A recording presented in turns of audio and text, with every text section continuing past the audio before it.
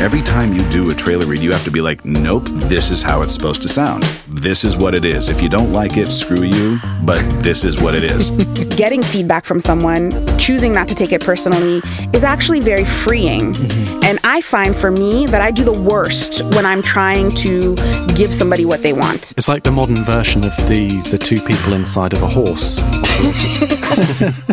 Times are changing. We want different voices. We want different races. We want more female voices.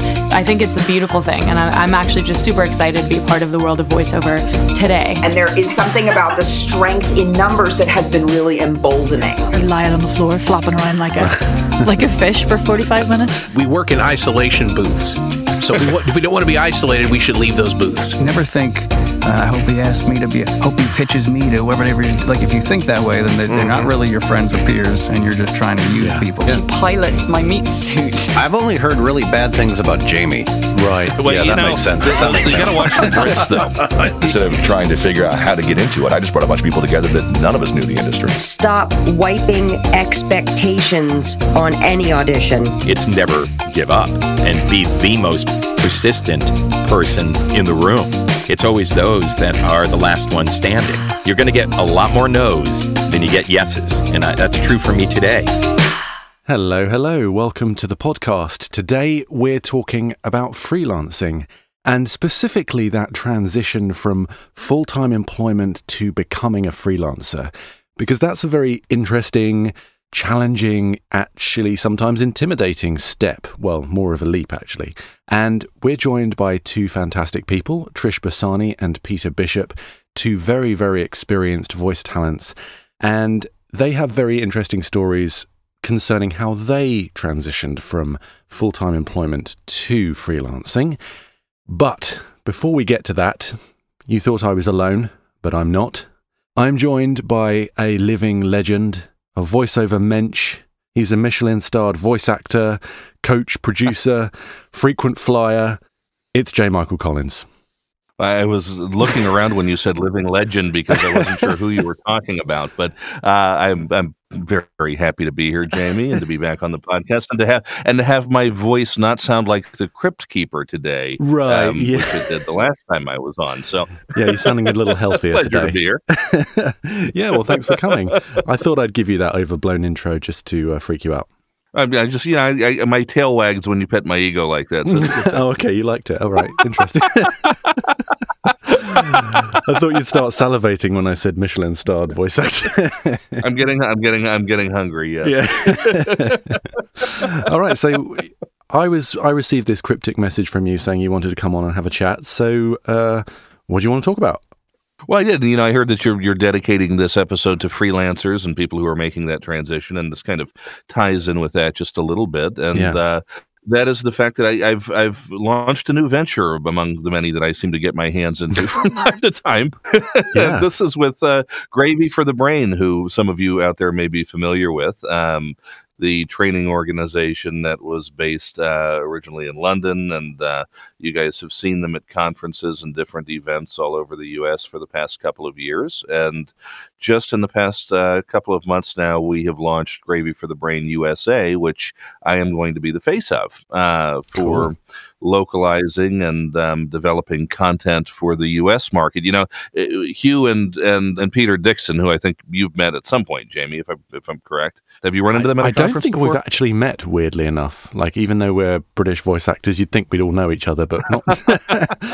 Like we don't know the Queen. It's just a little tiny island. Come on, man. Just a few tens of millions of people.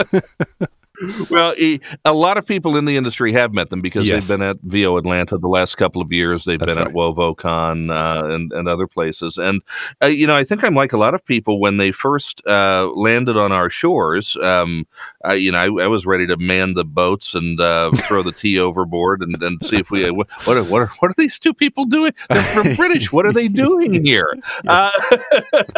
But they won a lot of us over because they're not just good guys. They genuinely care about the industry, and the quality of the content that they were offering through Gravy for the Brain, I think quickly got a lot of people's attention in how comprehensive it was and how much it approached the industry with the voice actor in mind, and not just a cold profit motive. And over time, they've realized with the positive reception they've gotten in the UK market that, well, maybe it was time to look to different shores. Yeah. So how is that going to manifest over here then?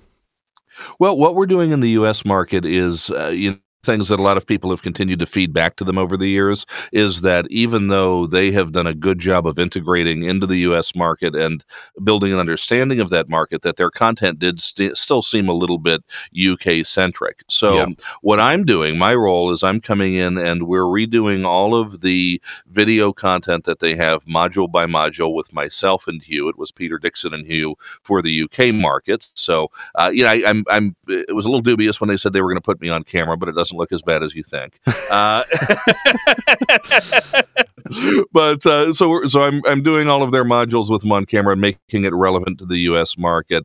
And then we're going to be creating new content for the U.S. market that's specific to talent who are looking to build within the country. They've developed an escrow service now. And I know people get terrified when you hear escrow because we think of the site that shall not be named. Yes. But what this Voice is de a mort. voice de mort. I like that. Just came up with that. But we the escrow service that Gravy for the Brain is offering, it's something that is obviously, there's no casting system at the moment, so it's totally voluntary. Right. It's something that if you feel the need to protect yourself, if you are in a situation where you have a big job come through, but you're concerned about getting paid, you can use this service. The fee is negligible for most of the applications that it has. If you go on, you can see a table of what the charges are, all very upfront. But it's a way to protect yourself. It's probably not something you're going to want to use on jobs that are paying a couple $100s. Right. But if you're getting into something that either you don't have an agent or you don't have an agent that's comfortable or capable of handling that particular job, if you've got something that's a long e-learning, 20, 50, 100,000 words, and it's paying you, $2,000, $5,000, $20,000, whatever it might be. That may be something where you want to make sure that you have the security of getting paid without necessarily having to tell the client you have to come out of pocket completely up front. Right. So they're offering this escrow service to talent who want to use it. There's a database called The Void, which is also how my wife refers to my stomach from time to time. It's not just Michelin star stuff that goes in there either. There's a fair share of cheese fries and other cheese-based substances. Right. The Void is a interactive database. In fact, that's what it stands for, VoiceOver Interactive Database. It's a resource that you can use to go out and just discover more resources to build your business. As again, going back to the theme of your podcast today, as a freelancer, it gives you access to potential marketing avenues. And then if you need support services as a talent, those are available there as well. Okay, fantastic. So before we sign off, any final thoughts before we head over to the other two? Mr. Bishop and Miss Bassani, and give them my regards. No, that's about it. I appreciate you having me on. I think, people in the industry know me. You guys know I'm not a hard sell guy. Nobody's trying to shove anything down your throat. This is a resource that's there if you're interested, if you need it. It's at a reasonable price point. I will throw out there a little offer for anybody who's listening to the podcast here. So the normal rate for Gravy for the Brain USA is $49 a month. And if you act now, that's not actually the case. We're going to have this code up there for a while, and it's Gravy V5. So if you enter the code Gravy V5, that will take the rate down to $35 a month for you. And I'm not sure when they're going to pull that, but as far as I know, it's going to be out there for a little while. So feel free to sign up if you feel like it and see what we're all about. And the cool thing also is that you're not locked in for a year membership or anything like that. You can sign up for a month. We're not going to rebill your credit card. And if you want to take off after that, then you're more than welcome to do so. Yeah, it sounds great. Yeah, especially all the additional resources as well. I'm sure that's going to be really useful for a lot of folks. Absolutely. Thank you for having me on, Jamie. I appreciate it. It was a pleasure. Okay, so we're going to have a couple of quick ads, and then we're going to get to our interview with Peter and Trish. The National Zoo. Because sometimes you just need to stroke a llama. Instagram. Download it and start embarrassing your teenagers today. Resolve Spot and Stain. Because the dog's gonna drag his butt on the carpet. He just is. Engage the Droid Army with this LEGO Star Wars Republic fighter tank. Hi, it's J. Michael Collins, and these are just a few examples of the first-class demos my team and I are producing. If you'd like to have something similar, visit jmcvoiceover.com and click on the Demo Production tab to find out more. Connect your studio to the world with IPDTL. IPDTL is a cost-effective alternative to ISDN without the need for hardware or line rental. Connect, mix, and record up to 4 locations at the same time, including phone patch, right from your computer. You don't need additional software as IPDTL runs in your browser, and you can even get your own ISDN number. Try a day pass for just $15 or subscribe monthly or yearly. So, for directed sessions, interviews, and of course, podcasts, choose IPDTL. All right, so today I am joined by Trish Bassani and Peter Bishop. We are talking about freelancing, so welcome to both of you. Thanks for joining me. You're welcome. All right, so we're going to talk about freelancing and how we get to this point and the various benefits and drawbacks of that and that process. But I first want to find out what kind of voiceovers you both do right now, and then we're going to skip back in time. So Trish, what do you do in the voiceover world? Well, I guess I do a little bit of everything. I'm doing, towards the end of the year, I do a ton of commercial work because I'm, kind of in the retail market. But the rest of the year is just kind of a, mix-up of a little bit of everything. I do apps. I do a lot of corporate narration, like short corporate narration, 2 to 3 minutes, like internal stuff for a lot of companies, for, meetings and, new product launches, like to introduce them to employees and whatnot, and so, I mean, I, a little, and the occasional erotica. Don't we all? Just kidding. But yeah, so, a little bit of here and there, I do some phone messaging. You guys know how it is. If somebody comes to you and wants you to do it, you do it. Absolutely. Yeah. What about you, Peter? Well, I think there must be some parallels between us because we're both Brits in the American market. Yeah. I can't get arrested for commercial work. I've done a few, but you're not going to find me on the TV or the radio plugging Wheatie flakes or anything like that. Most of my stuff is corporate and industrial. A lot of e-learning. I've just been doing some nice stuff in studio in the city, actually, for a medical company where I'm the off-screen doctor. So cool. That's good stuff. But it's 90% of my work is corporate, industrial, e-learning, that sort of thing. I get the occasional for I've done a few Brit radio ads because it's surprising how many British companies use American resources. Right. Yeah. Was that resources? To advertising agencies, and then the advertising agency uses a US production house, and the US production house starts saying, "We're our Brits." Yeah. Yeah. Me. You must have come across the same thing. So I've done adverts for UK local radio from here, which seems ridiculous, but yeah, it's really funny when you're talking about like Peterborough or somewhere local like that. Exactly. Yeah. Fly today from East Midlands Airport. Yeah. Okay, guys, I'm feeling really left out right now. But most of it, I say, what the do we bulk mention? of Trenton. my work. Yeah, Trenton. Yeah. Or how do you pronounce some of those names out there? Yes. Oh, no, wait till you get up in my area. It's Hopekong. Oh, yeah. Oh, I'm on Long Island, so I have a lot of the Indian names. Yeah. The Native American names. Sorry. Get it right, Peter. I'm still thinking of John Wayne movies. I'm still trying to wrap my head around, is it the Schuylkill River near Philadelphia? Schuylkill. Schuylkill. Okay. No, still got it wrong. Yeah, that is weird down there. Schuylkill. But that's not just Native American. That's Native American with a Philly accent. So yeah, really, you got no chance. A whole different world.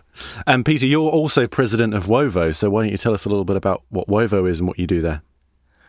World Voices is an industry advocacy organization. We provide mentoring to our members. We accept everyone. We have pro members and associate members. So we like to have a helping community. What we like mainly is to try and educate people about what's going on in the business, because there are a lot of bright-eyed newcomers that are fodder for the people that want to dip into their wallets. Let's put it bluntly. Absolutely. There are a lot of people out there that see, it's like fresh meat.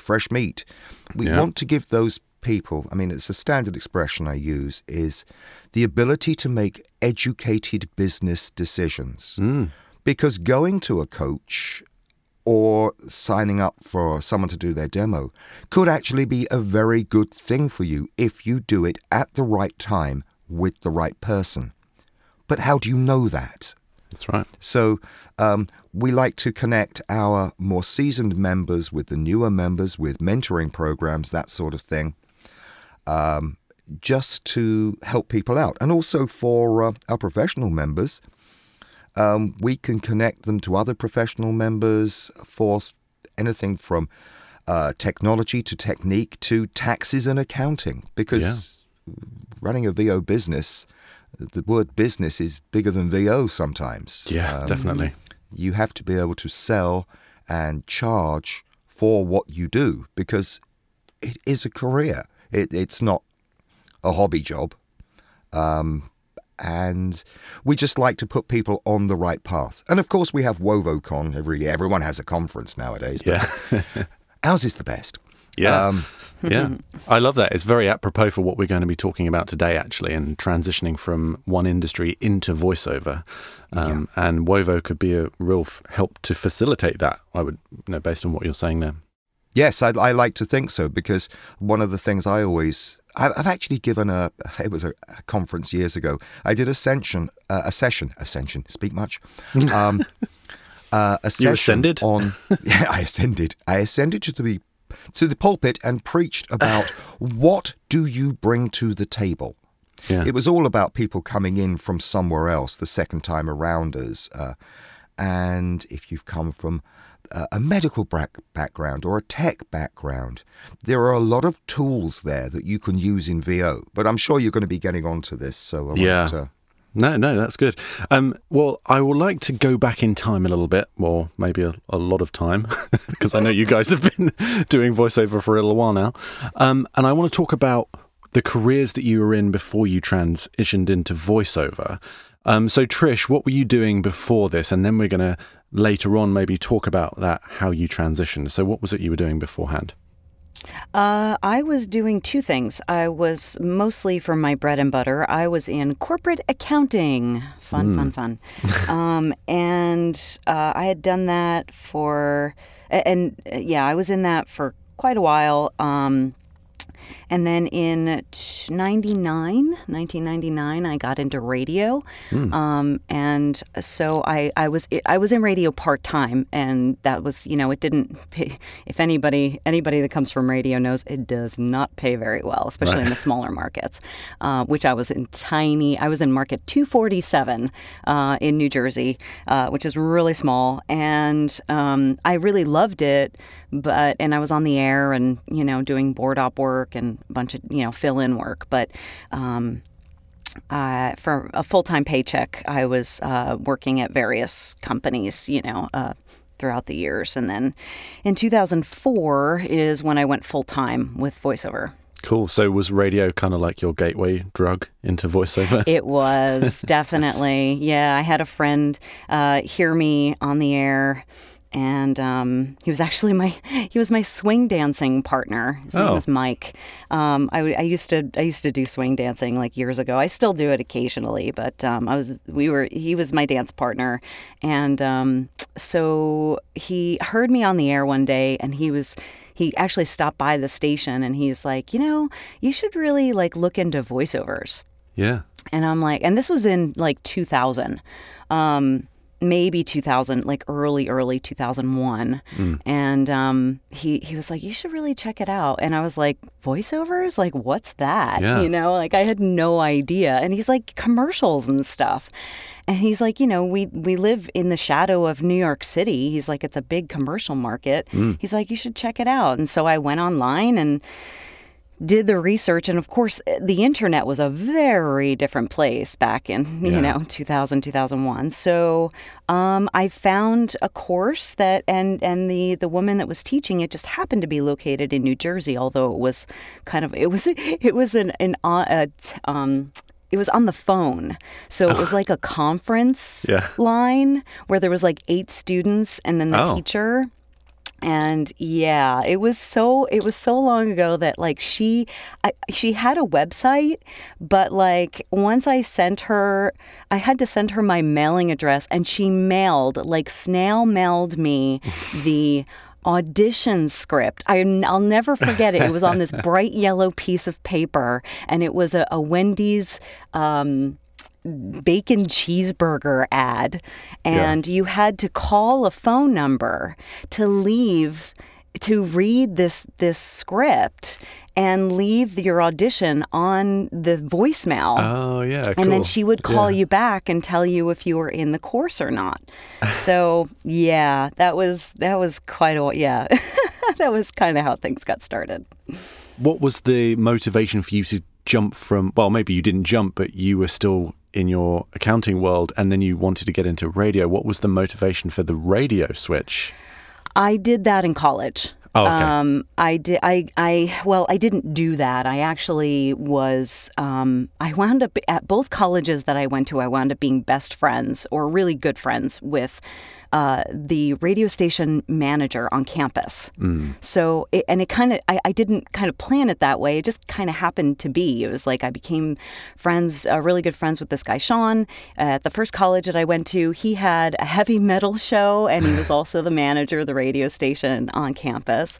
And he would let me sit in the studio and kind of hang out, and I just liked the environment.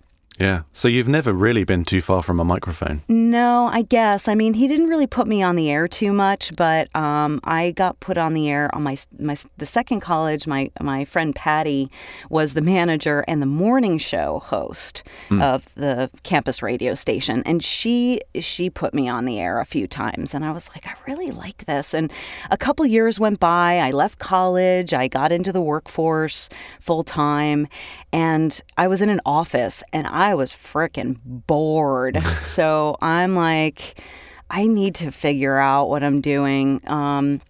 So, because I wound up, I left college before I graduated. I just couldn't see spending the money when I wasn't really sure what I wanted to do. So a couple years went by, and then I just had this weird thing like kind of pop into my head. And I'm like, I wonder what radio would be like to get into. And all of a sudden, without going into the entire story, my brother made a random, to me, it was fate, but a random phone call from my brother, whom we never didn't get along, like we never hated each other, but we had very different lives, and we didn't really like talk that much at that point because I was out of the house. I didn't live with my folks anymore. Yeah. So it was just kind of a random phone call from my brother, and the rest is history, like I said, without going into too much detail, but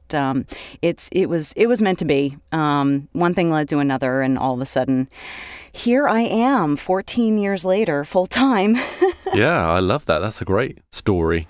What about you, Peter? How did you get into this world? Well, what were you doing before you got into this world? Should I ask? I'm obviously. Well, people may not actually realise I'm just a little bit older than Trish, so. Right. Yeah.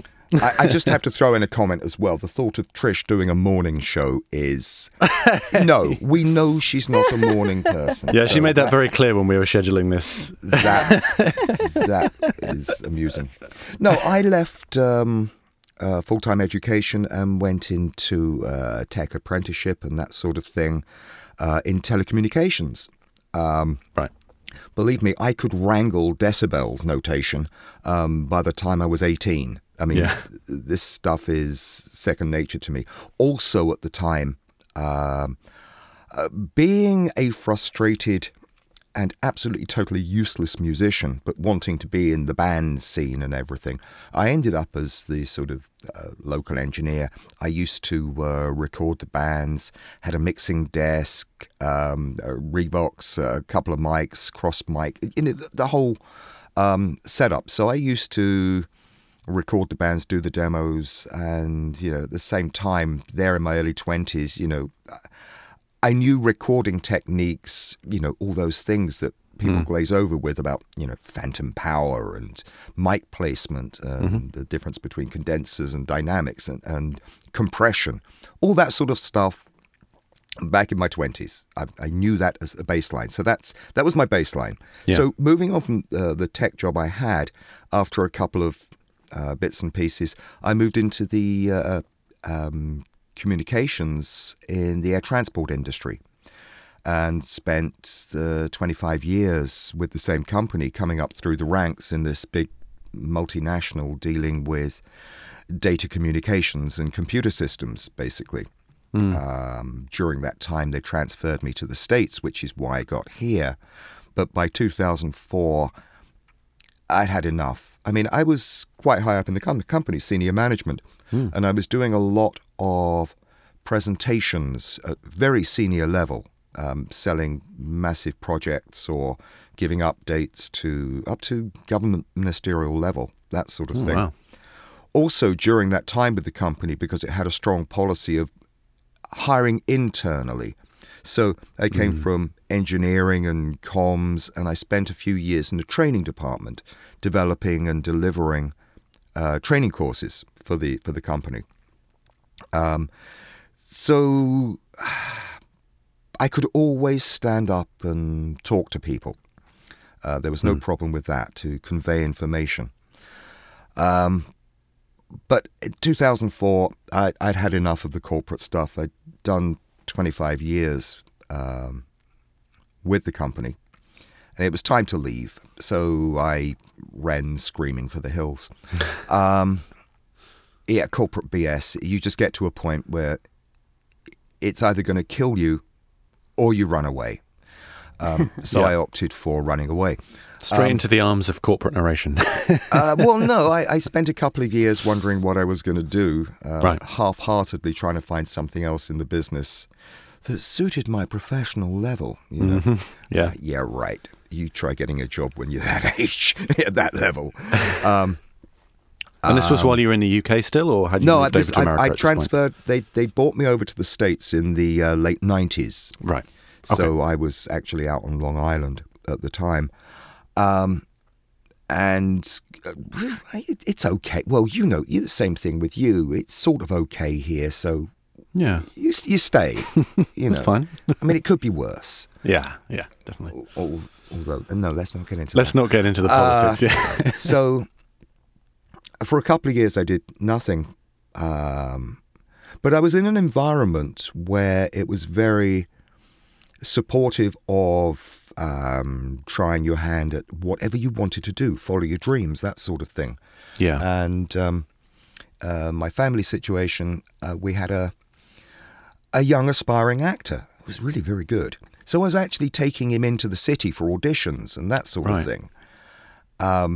Coincidentally, at the same audition places that I'm going to now occasionally.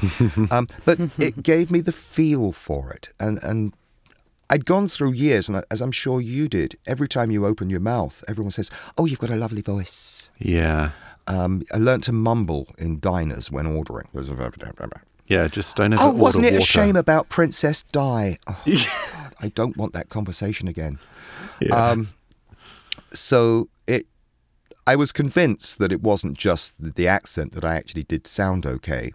So in 2006, it was a case of, what the hell, let's go for it. And I've been full-time ever since. That's great. So there wasn't really a crossover then. You left your job and then fell into voiceover after a number of years, sort of. Yeah, a couple looking of for years. it. I tried. I tried to. I tell you what's even worse than trying to get a job in VO. You try doing a photography business. That's well. No, it's no. Don't waste your time trying to do stock photography. Oh God, yeah. And it's that the had same a window. thing there. That had a window, right, where everyone was making money doing stock photography, and then. But there are some parallels there as well, because there are lots of professionals trying to do it. But there were also the soccer mums coming home, laying out their shopping on their table and photographing everything. Yeah. So, in the same way, it's a case of whether you want to call the market opened up to everyone, or the hobbyists really started digging into the paychecks of the professionals. Yeah. Because stock photography, there's got millions of photographs out there. Oh, God, yeah. Most of them come from people that just photograph everything. especially with the cameras on iPhones now being so great. Anyway, let's not talk about photography. Trish, was there a crossover with you, with your accounting work and voiceover, or did the radio sort of fill that gap? No, yeah, there definitely was. I was doing everything. I remember my life was absolutely nuts. For a few years there, when I was working a day job 5 days a week, and sometimes 6 days a week, because in the accounting world during tax season, it's crazy. So, but yeah, after I got the training in like 2000, that first training, I actually started working with in 2001, I started working with a commercial coach, like solidly, like in person. I was going into the city on a weekly basis. And she kind of got me ready for my demo. Leslie Bailey, she is now, but she was Leslie Friedman at the time. She lived in New York, and she was a casting director for Mikhail Barone casting, and I met her through a marketing thing that I went to and just really liked her. We got along great, and so I worked with her consistently for about a year, and then we got, I got my commercial demo done. And then I started, basically sending my demo out to a bunch of, people, both locally, because I live about 45 to 50 minutes outside the city, New York. So I was sending it to like local production houses that were in my area. I was also sending it to New York, but I was actually getting a better response in the smaller markets, because I wasn't that good yet. So it's like, I was sending it into New York, but not really getting much of a response yet. And did you have a home studio at the time, or? No, I was using the radio station. Right. Oh, okay. So because I was working during the day in corporate, and then I would go to the radio station every day after work. Right. So it was like I was gone from 7 a.m. until midnight every day. So I would go to the radio station, get recordings done, get my show done, because I was on the air full time, so to speak. This is in the earlier days of voice tracking, kind of the first days of voice tracking. I was on the air full time. I was on the air between 10 and 3 every day, voice tracked on a radio station while I was at my day job. So, listening to yourself. But my boss got a kick out of it. He actually, it was like an hour away from the station, but it for some reason the station that I was on came in his office, and he would have the radio on. He just got such a kick out of it. Anyway, so I started getting some local work. And I would basically do that whenever I could. So what I would do, again, this was a long time ago, back in the days of, we still had CDs for demos. So the last year, when I really decided that I wanted to do this, but I couldn't do it yet, I didn't have anybody else to rely on for income. And I had my own apartment, I had a car payment. So I decided, like, all right, and it took me about a year to, about a year. that I worked for a big insurance corporation at that point. And I was spending my lunch hour making phone calls to production companies. And I would just call and ask if they accepted voiceover demos. And I had my CDs and all of the packaging and the shipping materials and stamps with me. And I would, whenever I got a yes, I would, make a package up basically with the CD. And at the end of the lunch hour, I would go down to the mailroom and give them my packages for the day. So I started sending out CDs, and it took about a year to really, get a good response. And to start, getting kind of work on a regular basis. I still wasn't making that much money, and I was still working at the, at the radio station, so I was still recording there. And that's kind of, after a while, I was just like, I still wasn't making a ton of money, but I'm like, in 2004, I had just had it. Yeah. I was just done with corporate. And so I just decided, and to some people, I quit my quote unquote perfectly good day job, which I wasn't really making that much, but it was steady, but everybody thought I was nuts. My whole family were like, they were just like, what are you doing? And I'm like, I need to do this because I'm going to go insane. So I just, I ate ramen and went over my parents' house for dinner like 3 times a week. And it took me 2 to 3 years to really build up to the point where I could pay my own bills and, without having to cash in on stocks and all that stuff. So it took me some time, but it was worth it. And, maxed out on my credit cards, trying to, just make it work. And that's kind of where I'm at. I love that story. That shows the dedication and the passion that you had for this career. And, now it obviously is paying back. For many years now. I want to come back to that transitional period in a second, but I just want to quickly ask Peter, obviously you had left your job at this point, so you had the flexibility to go for castings and what have you. Did you, you had the recording experience, so did you have a home studio and also were you coaching to learn the craft of voiceover, or were you just sort of winging it? Well, first of all, the studio thing. I had probably about 6 studios. You know how you rebuild all the time. I learned this microphone and this will work. I can do this for minimal cost. And you think, no, I've cut corners here. So it's an iterative process. You know that as well as anyone. Yeah, it never ends. And it's like, at the time, the Heil PR40 seemed like a good idea. What can I say? It wasn't.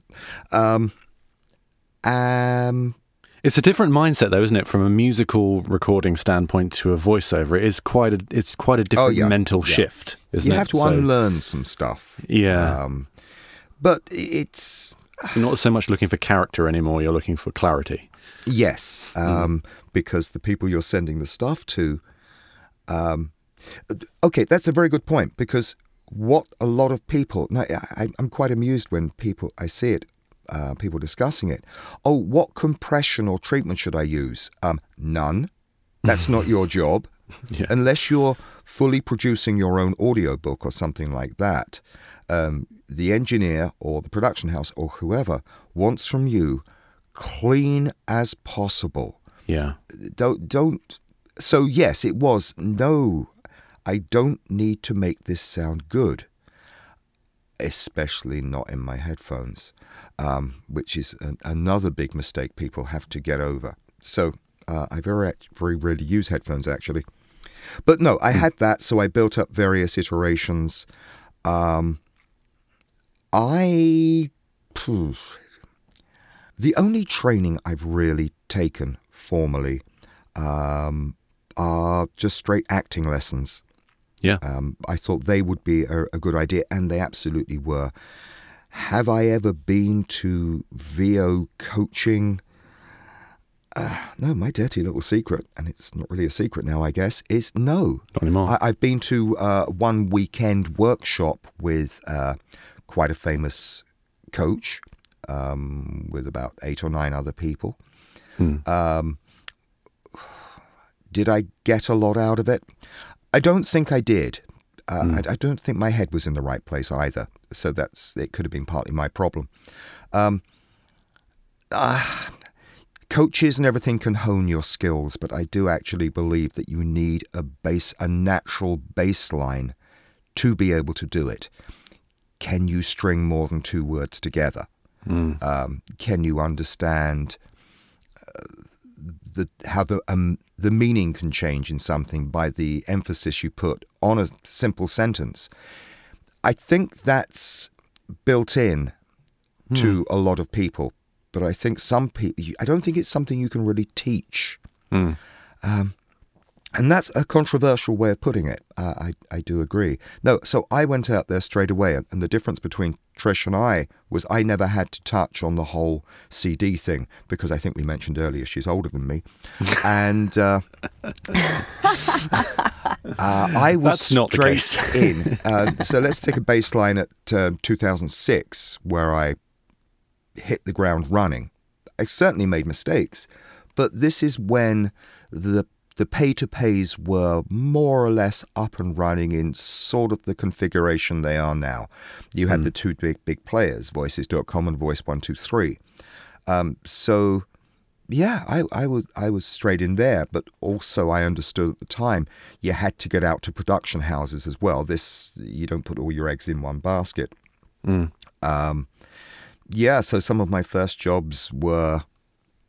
I actually store everything, and I listen back to what I did back then. Oh, God, that's painful. You shake your head.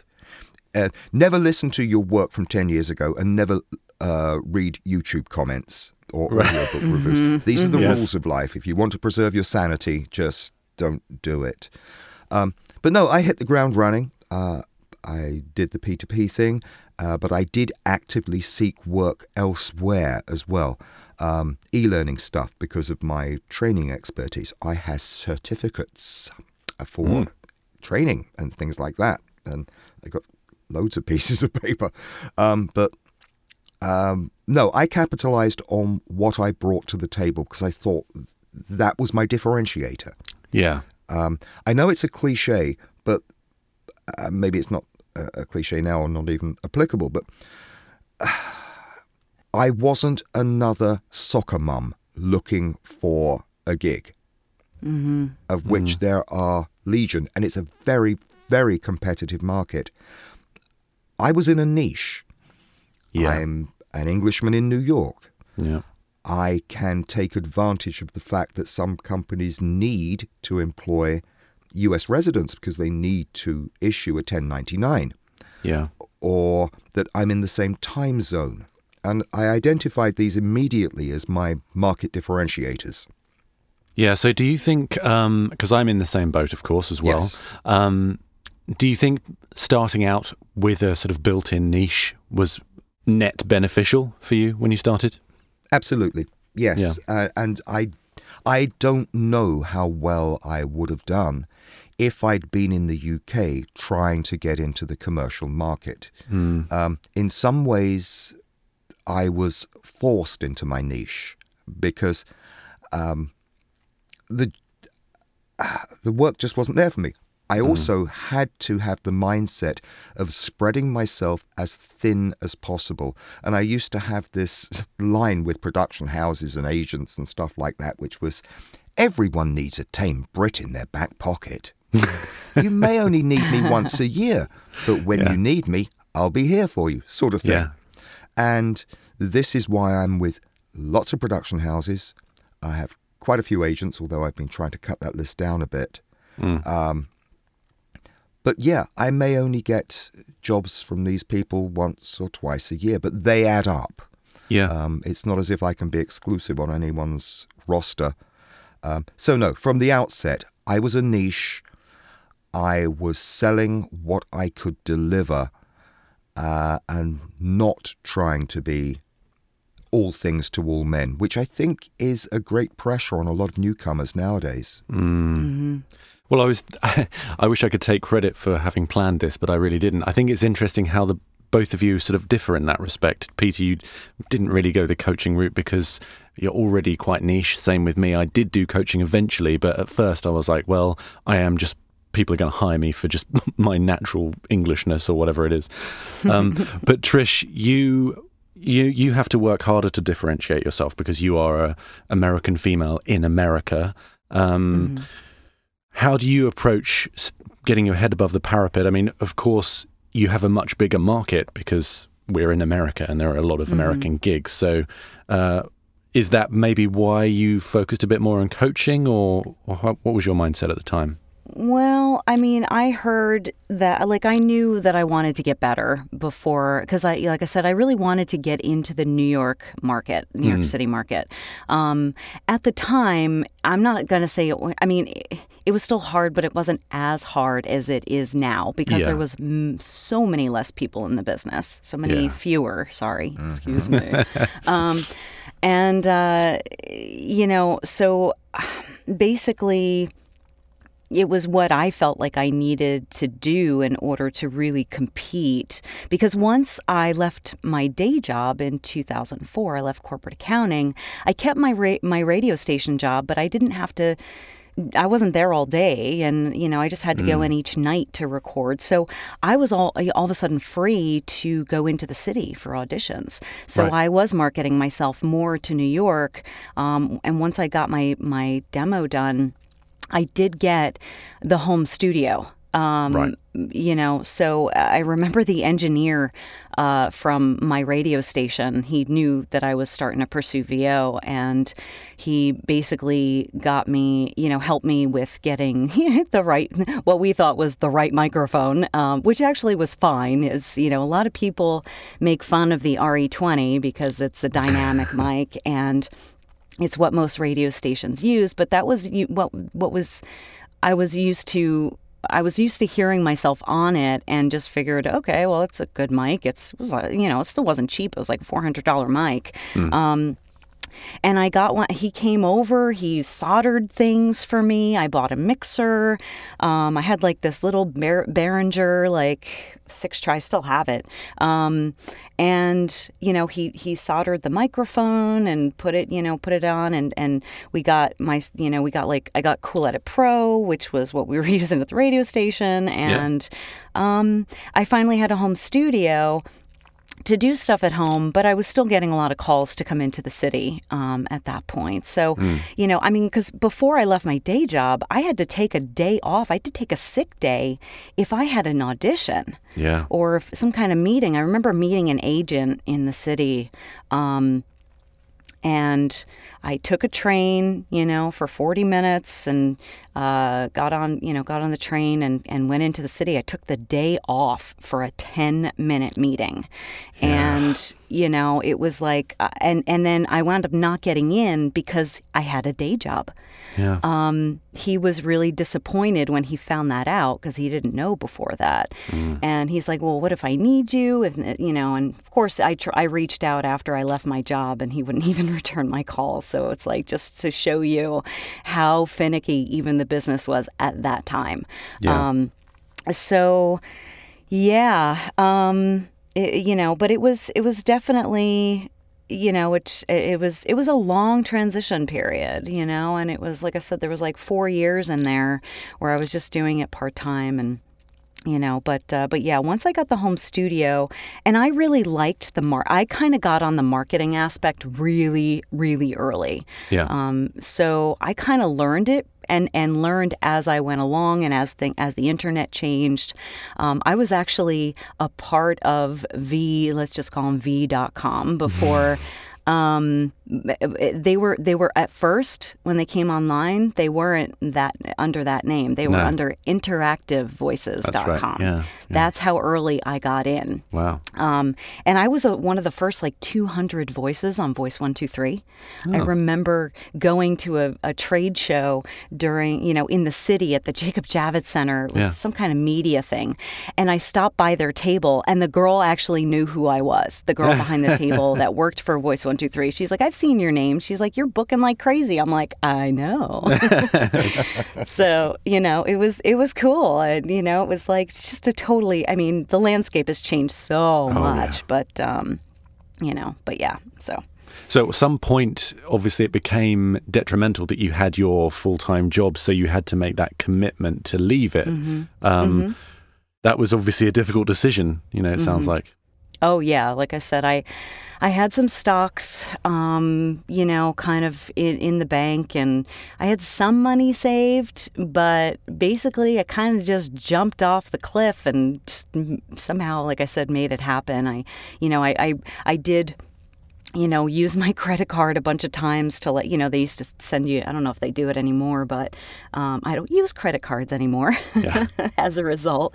I paid them all. They're all paid off, but, I didn't want to get myself in debt like that again. So, they used to send these checks that you can actually write a check, but it would go to your credit card. So I was writing those checks for my rent and my car payment. Wow. So things racked up pretty quickly because I wasn't making the money yet, but I wasn't inconveniencing anyone but myself. Right. It was like, I had my own apartment, I had a car, and I had, and like I said, my parents lived nearby at the time, so I could go over there, and they weren't financially supportive, but they were trying to be supportive, at least emotionally. So I was going over there and, eating, like I said, eating dinner. So at least I wasn't starving. Yeah. And ramen noodles pretty much the rest of the time, and just literally spending 8 to 10 hours a day making phone calls and, emailing people, production houses in, all over the U.S. I would actually throw a dart at a map, and that's where I called for the day. And just start, and same thing, just started mailing my CD. And also at that point, MP3s were just like having your demo on an MP3, and so you could actually email it to someone, took some effort.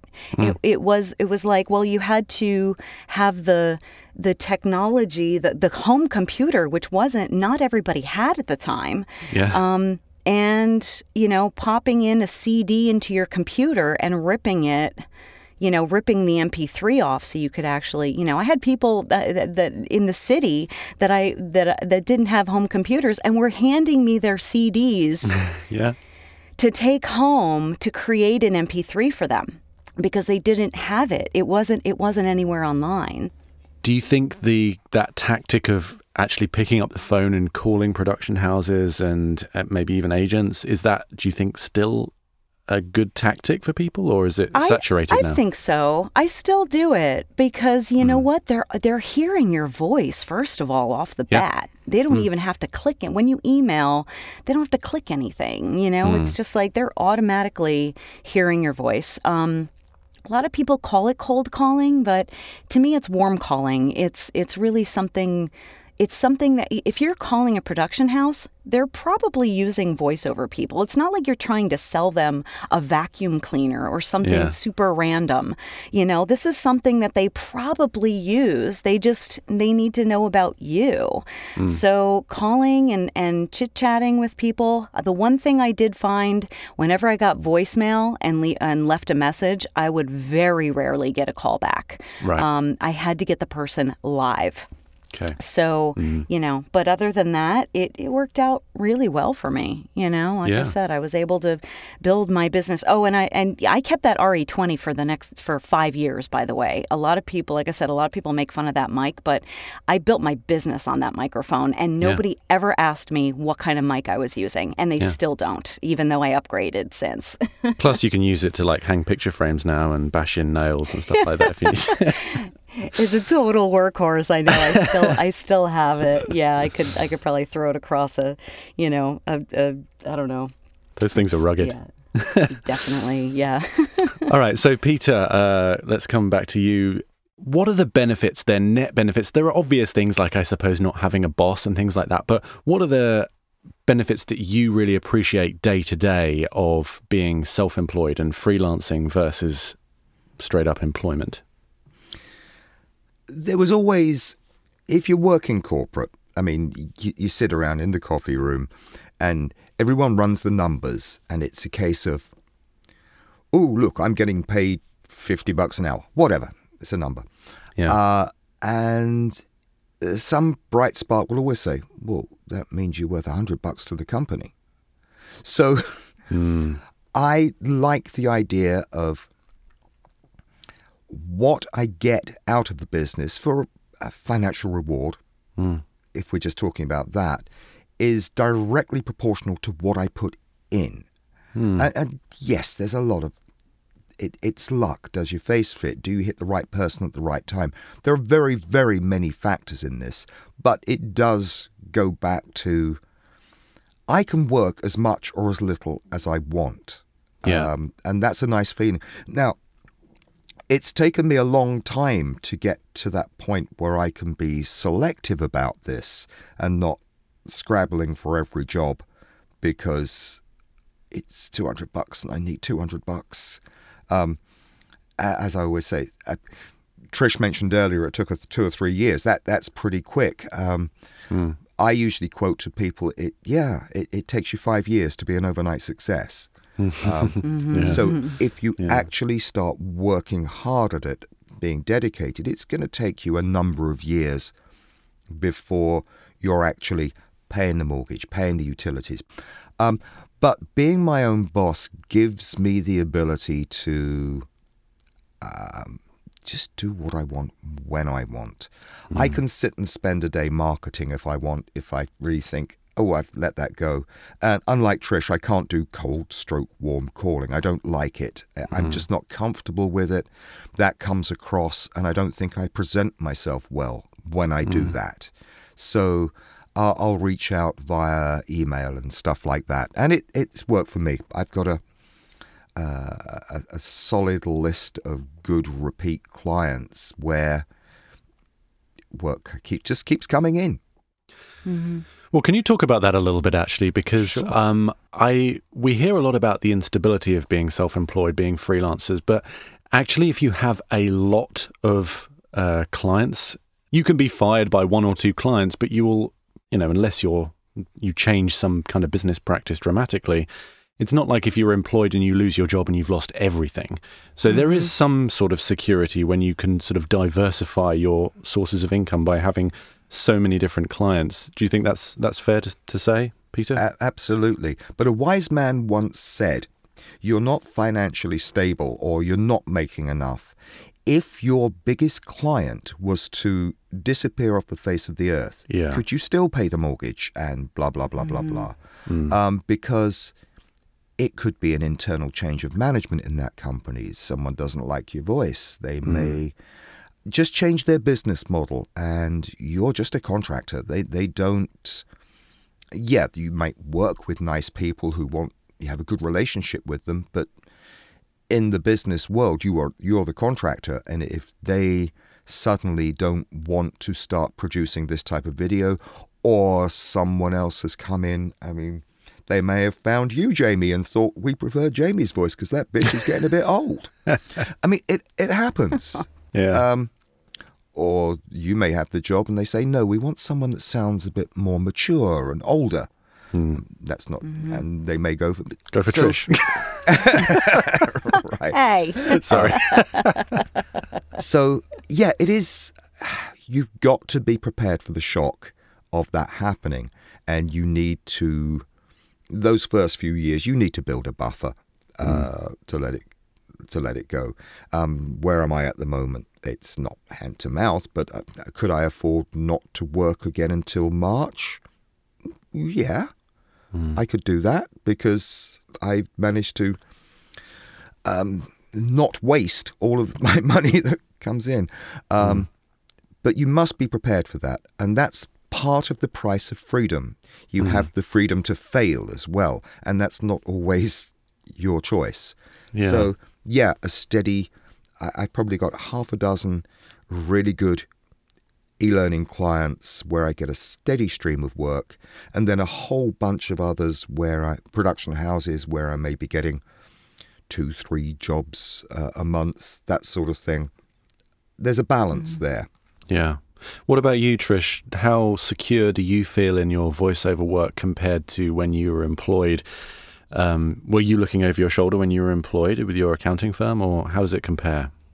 I guess I never really, all the jobs that I had in corporate, I left on my own. I wasn't let go or laid off.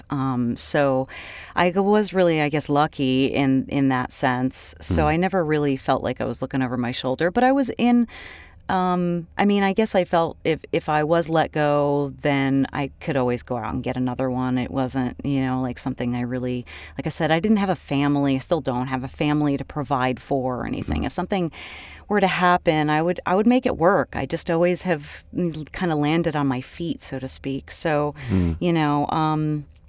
with VO, it's definitely, I still, after 14 years, go through oh my God, it's been really slow the last couple of weeks. And, it's usually right at the end of the year. And I'm like, what is going on? And then I'm like, Trish, seriously, like, just relax. This happens. Every year this happens. And then, it's, and sometimes it happens during the year where it's just for some reason, it's like someone shuts the faucet off, and it's like, what is going on? So I try to spend that downtime doing, marketing or sometimes doing fun stuff. Like, I actually don't do a lot of marketing during the summer. These days, the last probably 5 or 6 years have been, I've been lucky enough that I can coast on my regular work, the work that comes in that people just, from regular clients. But generally the rest of the year, because I like to kind of, I play some hooky. I live in a lake community and sometimes I go boating for the day or, just meet a friend for lunch, like a long lunch. I can do that, during the summer now. So, in the winter, I kind of become a hermit a bit and, I definitely work more and I market more. So, there's a balance, but I still don't worry that much. I've just never, it's like, for some reason, I'm just never, really, like I said, because I don't have anybody else to really provide for. I know that I can always make it work no matter what. Yeah. And what about loneliness and isolation and things like that? Because, going from employment, often you have peers that you work with. Maybe you work in an office with lots of people around you, and then working from home in a tiny little upright coffin, so I view these booths. How was that transition? Are sort of social gatherings important in the VO community, would you say? Yeah, definitely. For me, they have been. I know people that don't need it, people that do it full time that aren't as active or active at all in the online community. But to me, the first couple years was difficult because there really was, it was before Facebook. It was, in 2008. There was something called VoiceOver Universe, which was kind of the first online community for VO people. And that's kind of how a lot of the first friendships and circles started, social circles in voiceover. That's how I met a lot of voiceover people, because May of 2008 is kind of when the website came online. And then in August of that year, we had Voice 2008, which was out in LA and Beverly Hills. And a lot of us honestly just went to meet each other in person, So I met a ton of people in the business. That's when I met Eric Shepard, Bob and Beam, a ton of other people. And that really helped, once the online community formed, and because I live by myself, that tends to be my water cooler. But the first few years was a bit isolating, but it actually helped at the same time because it helped me work more without the distractions. Right. Yeah. What about you, Peter? I agree wholeheartedly. I did have we had a very healthy global community of friends in the air transport industry. You turn up anywhere and spend an evening with colleagues around the world. And because for many years you're the road warrior, you get to know people and it's a good community. Yeah. This is why I think I went to my first VO conference in 2011. So I'd been plugging away for a few years trying to build the business. I found an online community, VOBB. Yeah. And then went to my first conference, FAFCON, in 2011. It was a major turning point for me because I got literally out of my basement into a community of people. I got to know them online.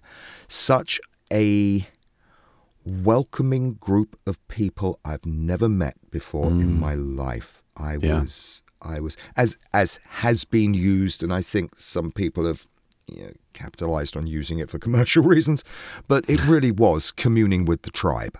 And that was the biggest boost I had to my own psyche, which then goes into how you work with your career. So I will say my first conference in Hershey, FAFCON, was a major turning point. That and joining VOBB, which was the community that led me into all this. But yes, working in isolation, you can be, you can forget what the rest of the world is like. So community is good. Online community to a certain extent is okay. Facebook is toxic. I think it does more harm than good, to be honest. It wasn't always, though. No, I agree, but it can be. I think it's a massive time sink because people think it's important, and it's not. I mean, I'll get wrapped up in a VO argument as well as the next guy, but then I sit back and go, why did I just waste what a waste of half an hour life doing this? Because, as I say, there's only one thing worse than Facebook, and that's YouTube comments. So don't even go there.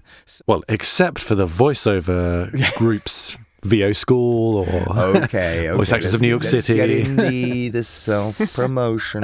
But no, seriously, social media or, should we say, online friendships can be absolutely fine, but you have to control them, not let the platform control you, which is their game plan. We are lucky that we live around a major centre, though. We go to meetups all the time in the city, don't we? I've known you guys for donkey's years now. But VOs will go to meet in the city for the opening of an envelope. Seriously. That's true. That is true. But yeah, you can't replace face-to-face. And if the online stuff can be a gateway to face-to-face and building real relationships with people, but yeah, to a lot of people, it's become a replacement for that. And as such, I think Facebook is an awful place to be. But I can't get away from it. I know. It's like a bad drug. I want to just find out your favourite and least favourite aspects of freelancing. You've touched on it a bit, Peter. So maybe, Trish, what are your favourite and least favourite parts of freelancing in general? My favorite is probably the time freedom. For the most part. I mean, yes, you are kind of a slave to whenever you have a client that needs you. But generally, if you don't have, if most of the stuff that I do is not directed and is at home. So, and I have a lot of I have a lot of European clients. So by the time I get up in the morning and get the scripts that they send me, they're almost gone for the day. I don't need to get anything back to them until the day. Basically, I have all day to work on it, and sometimes the evening. So sometimes I prefer to go to the bank, the post office, the, shopping, whatever, grocery shopping. I like having that freedom during the day if I want it to go and run errands and that sort of thing. That was honestly my biggest dream. The thing that I would dream about when I was in corporate and in a cubicle for 9 to 5 or sometimes more. It was the time. My time was really valuable, and I really liked, like later on today, I'm letting my friend's dog out because she has to work late, and the dog's going to be indoors for longer than she's used to. So she called me yesterday and asked if I would be able to run over to her place and let the dog out. So it's like I can do that kind of thing, and that's what. So that's my favorite. My least favorite It's probably tax season. It's definitely, I absolutely procrastinate to the worst. Yeah. Which we're in right now, right? That's started up. Although most of the time, just because I'm lazy, I wind up filing an extension because my CPA is like, what are you doing? He's like, you know, and I'm like, I know. And then of course I still, you have 6 months. So it's like October 15th is the deadline for an extension. And so like October 10th, he's calling me, do you have your stuff? And I'm like, So, every year I tell myself I'm going to like work on it a little bit sooner, but it kind of never happens. So, there you go. Yeah. And it's a bit more complicated when you're self-employed as well, right? Versus just, definitely. Well, my CPA, I've gotten into a groove now. Like I know what he needs, but it's like probably 4 to 6 hours worth of work, just to sit down and get it all done. And that's usually what I do. I can't work on it in bits and pieces. It's just not the way my personality works. So I literally, I'm all or nothing, I binge, so to speak, on work. So it's like, I'll just sit down one day or one night and just get it all done at once from start to finish. Sure. Okay, cool. What about you, Peter? Yeah, I'm just on the tax thing. I'm much the same. I tend to keep accurate a spreadsheet throughout the year, which I update on a daily basis, so I know what's in, out, blah blah blah blah, expenses, whatever. And tax season for me starts when the 1099s start arriving. Yeah. So not yet. Soon. I expect a deluge. Yeah. I've had a whole list of requests. Are your details still the same? Yeah. Yes. But as for the ups and downs, what's good? Obviously, the time thing, as Trish said. But I need to say up front, the biggest upside is I love my job. I get a great deal of personal satisfaction from what I do. And I can look at a job and I've done it well. And it's like, that's the biggest upside because I like what I do. The biggest downside for me coming from corporate is the roller coaster of getting paid. Yeah, yes. And it's like, seriously, I have so much money in the damn pipeline. It's ridiculous at the moment where things slowed down over Christmas. And it's like, I need to buy a new furnace. Pay me. Yeah. And we joke about it. I'm not one of these people that gets into this whole, well, pay me in 30 days, otherwise I'm going to have a hissy fit. That ain't ever going to happen. Yeah. Good luck explaining that to like Nike or someone like that. Right. Right. So I don't even sweat it until it gets to 60. And generally speaking, most of the production houses I work pay within 45 and 60. But I've got too many that are 90 plus. I know I'm going to get the money. Absolutely no. I will say, over a dozen years of doing this, I have never, ever been stiffed by a client. Never, not once. Wow, I have. So, lucky you. Yeah. I know. But it's that roller coaster where the entire quarter's income can dribble in at the end of March. And it's like January and February, you've been working and working and working. And it's like, okay, I need some checks. And then they all arrive at the end of March and you get this massive sigh of relief. And then it all disappears in April when the tax season hits. It's just, no, that's the bit that still messes me up. And I spend far too much time thinking about it, about fretting about whether the money's going to come in, when, or should I say when the money's going to come in. Yeah. But as I've said before, I have enough buffer there that day to day, I got no problem with meeting the bills. It's just that, yes, I have a distress purchase that I've been told I need a new furnace. And I don't particularly want to slap $7,000 down out of my savings. Yeah. And I'd rather wait for that $7,000 check that someone owes me and have owed me for far too long. So that's the downside for me, and that causes me distress. at times, I must admit. But that's just because I came from decades of getting a check every week, or every 2 weeks or every month, and it's just going into the account and it's there. Yeah. I think a lot of people would relate to that. Absolutely. It's the roller coaster. And that's the only thing that I don't like. Everything else is like, I love the job. I love the freedom. I even love most of the people I meet. Yeah. So cool.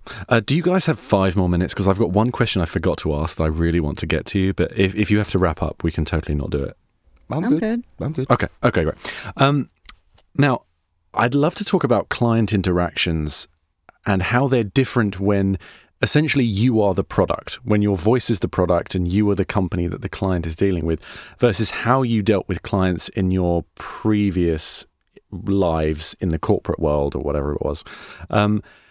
How do you manage that? Do you take it more personally now, or do you have to mentally compartmentalize a little bit? Well, I didn't, in corporate accounting, I didn't really deal, my very first, accounting job, I did deal with a lot of clients that, I took care of a certain amount of accounts. So it was accounts receivable. So basically I would call and ask for money. But I had a really good rapport with a lot of the reps that I dealt with.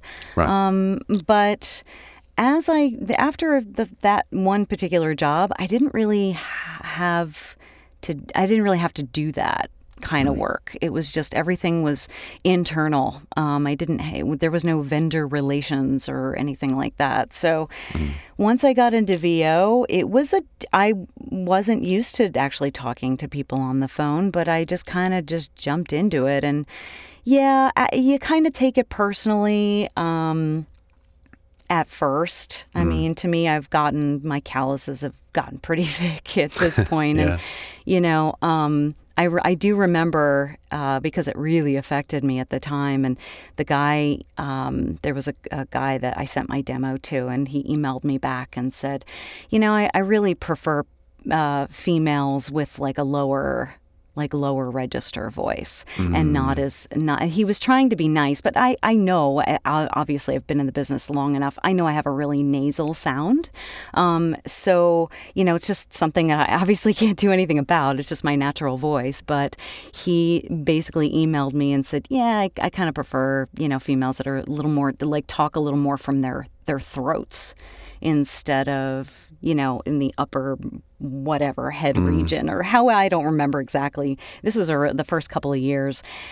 And I remember doing a sample for him, trying to get his business, like recording something that I thought was less nasal and emailing it to him and saying, I can do this. If that's kind of the sound that you prefer, then I can do that. But, and he did answer me, but he was like, yeah, it's still not, he didn't like my voice. And that happens. And so obviously after all these years, it's stuck in my head, and it did affect me at the time. I haven't thought about that in quite some time, but you kind of just get, Sorry to reopen that wound. I know, I'm going to not be able to sleep tonight.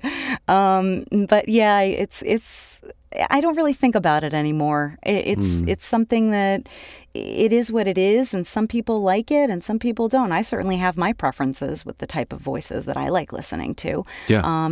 Whether it be I'm very picky with singers, and so with bands and stuff. So I don't really think too much about it, but it definitely can be something that affects you early on. Yeah. If you don't have those like I said, calluses built up yet. Sure. Yeah, that's great. Yeah. What about you, Peter? Yeah, I can actually relate to this quite well.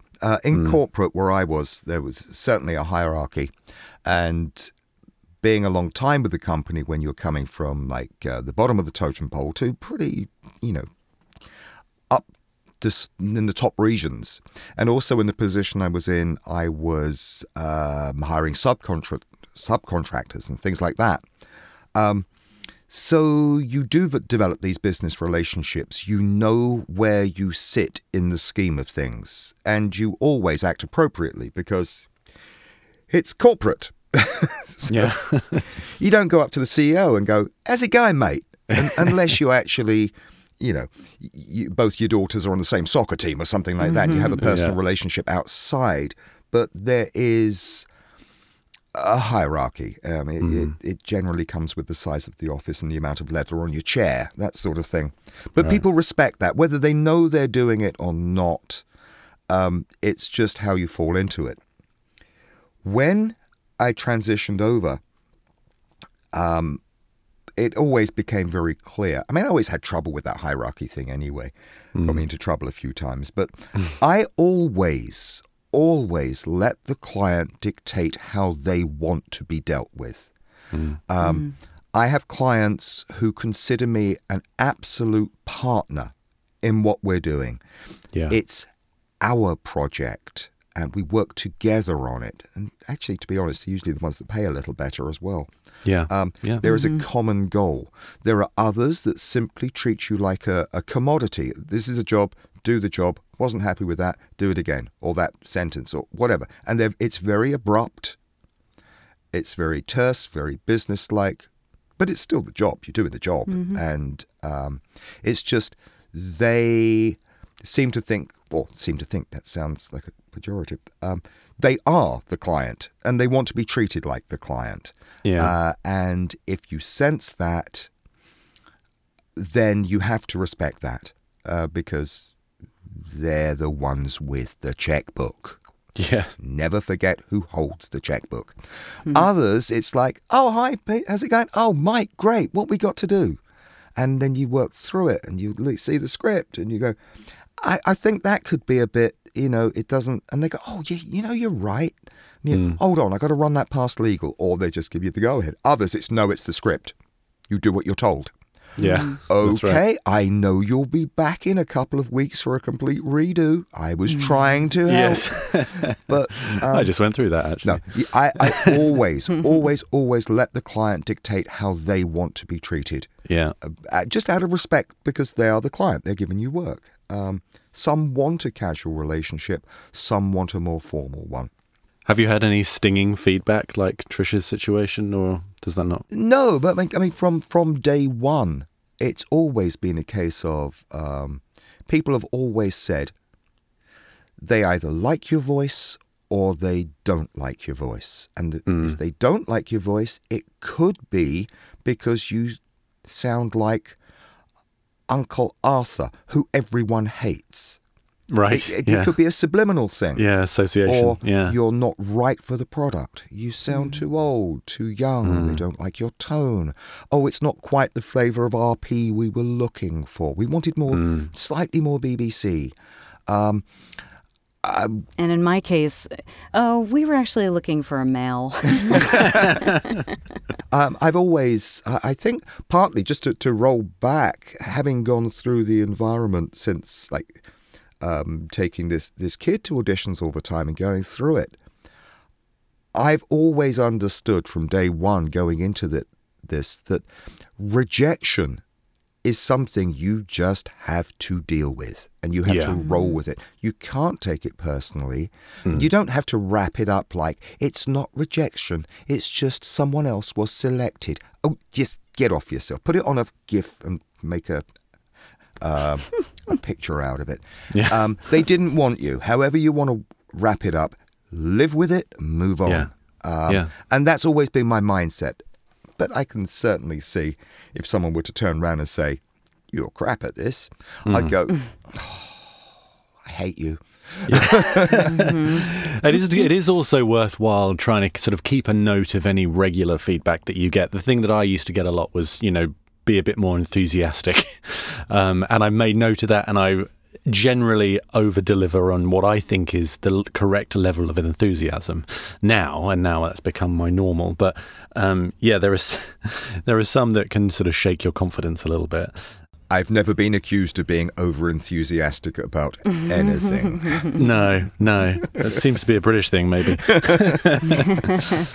Okay, so let's just wrap things up with some final bits of advice. So what would you advise for people who are in that transitional period where they're doing a job, maybe they've booked a few gigs on voiceover, but they're unsure how to move forward? Would you have any words of wisdom or some maybe tactics that may help them to fully commit to voiceover? Trish, what do you think?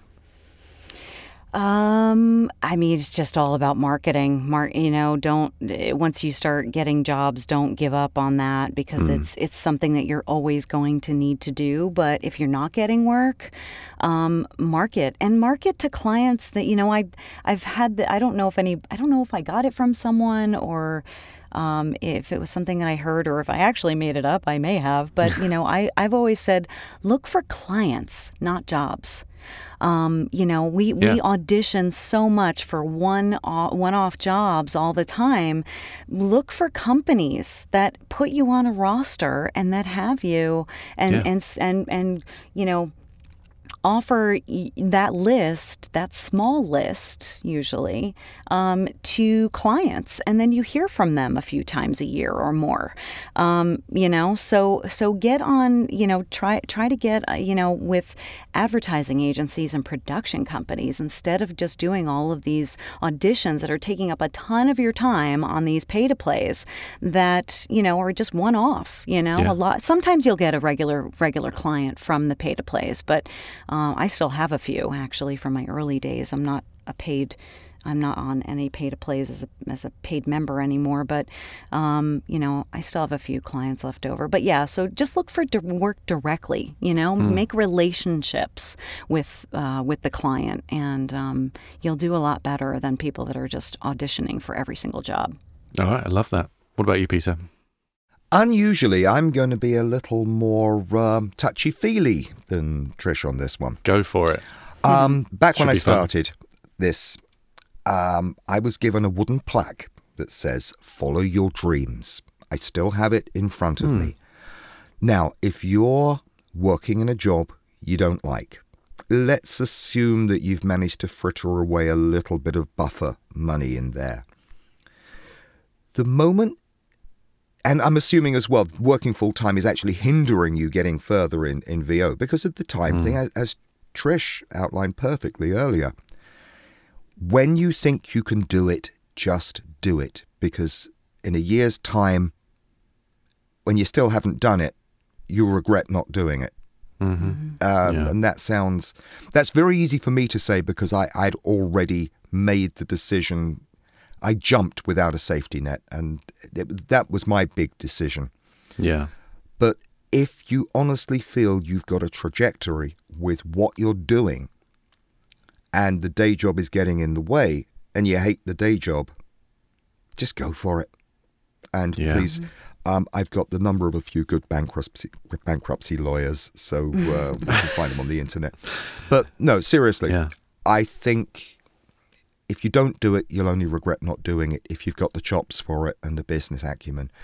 That doesn't mean this is a great hobby, I'm going to give up my job. This means I've got a business plan, I've got a buffer. It's too easy to be afraid of making that leap. But someone told me once, and I think it's a universal truth, that in the US at least, you're only 2 weeks away from being unemployed anyway. So, absolutely. Do what I did. Leap before you were pushed. So that's what I'd say. Just I love it. Do it. I love it. Well, Trish and Bish, thank you both. You're welcome. It was a pleasure. Yeah, that was great. And how do we find out more about you? Well, I don't need to, but Trish. Gee, thanks. Mine is voiceoversbytrish.com. And I'm on social media all over the place. So just do a search for Trish Voice or Trisha's Voice, and I'll probably come up. Cool. What about you, Peter? I'm everywhere as Peter Bishop VO. Website, Facebook, but I will get in a plug here. If you want to go to one website, world-voices.org. Investigate the organization if you're not already a member. This isn't a hard sell, it's a soft sell. Take a look. Come on in. We're friendly. See, you're actually pretty good at that cold calling thing, Petey. Maybe you should.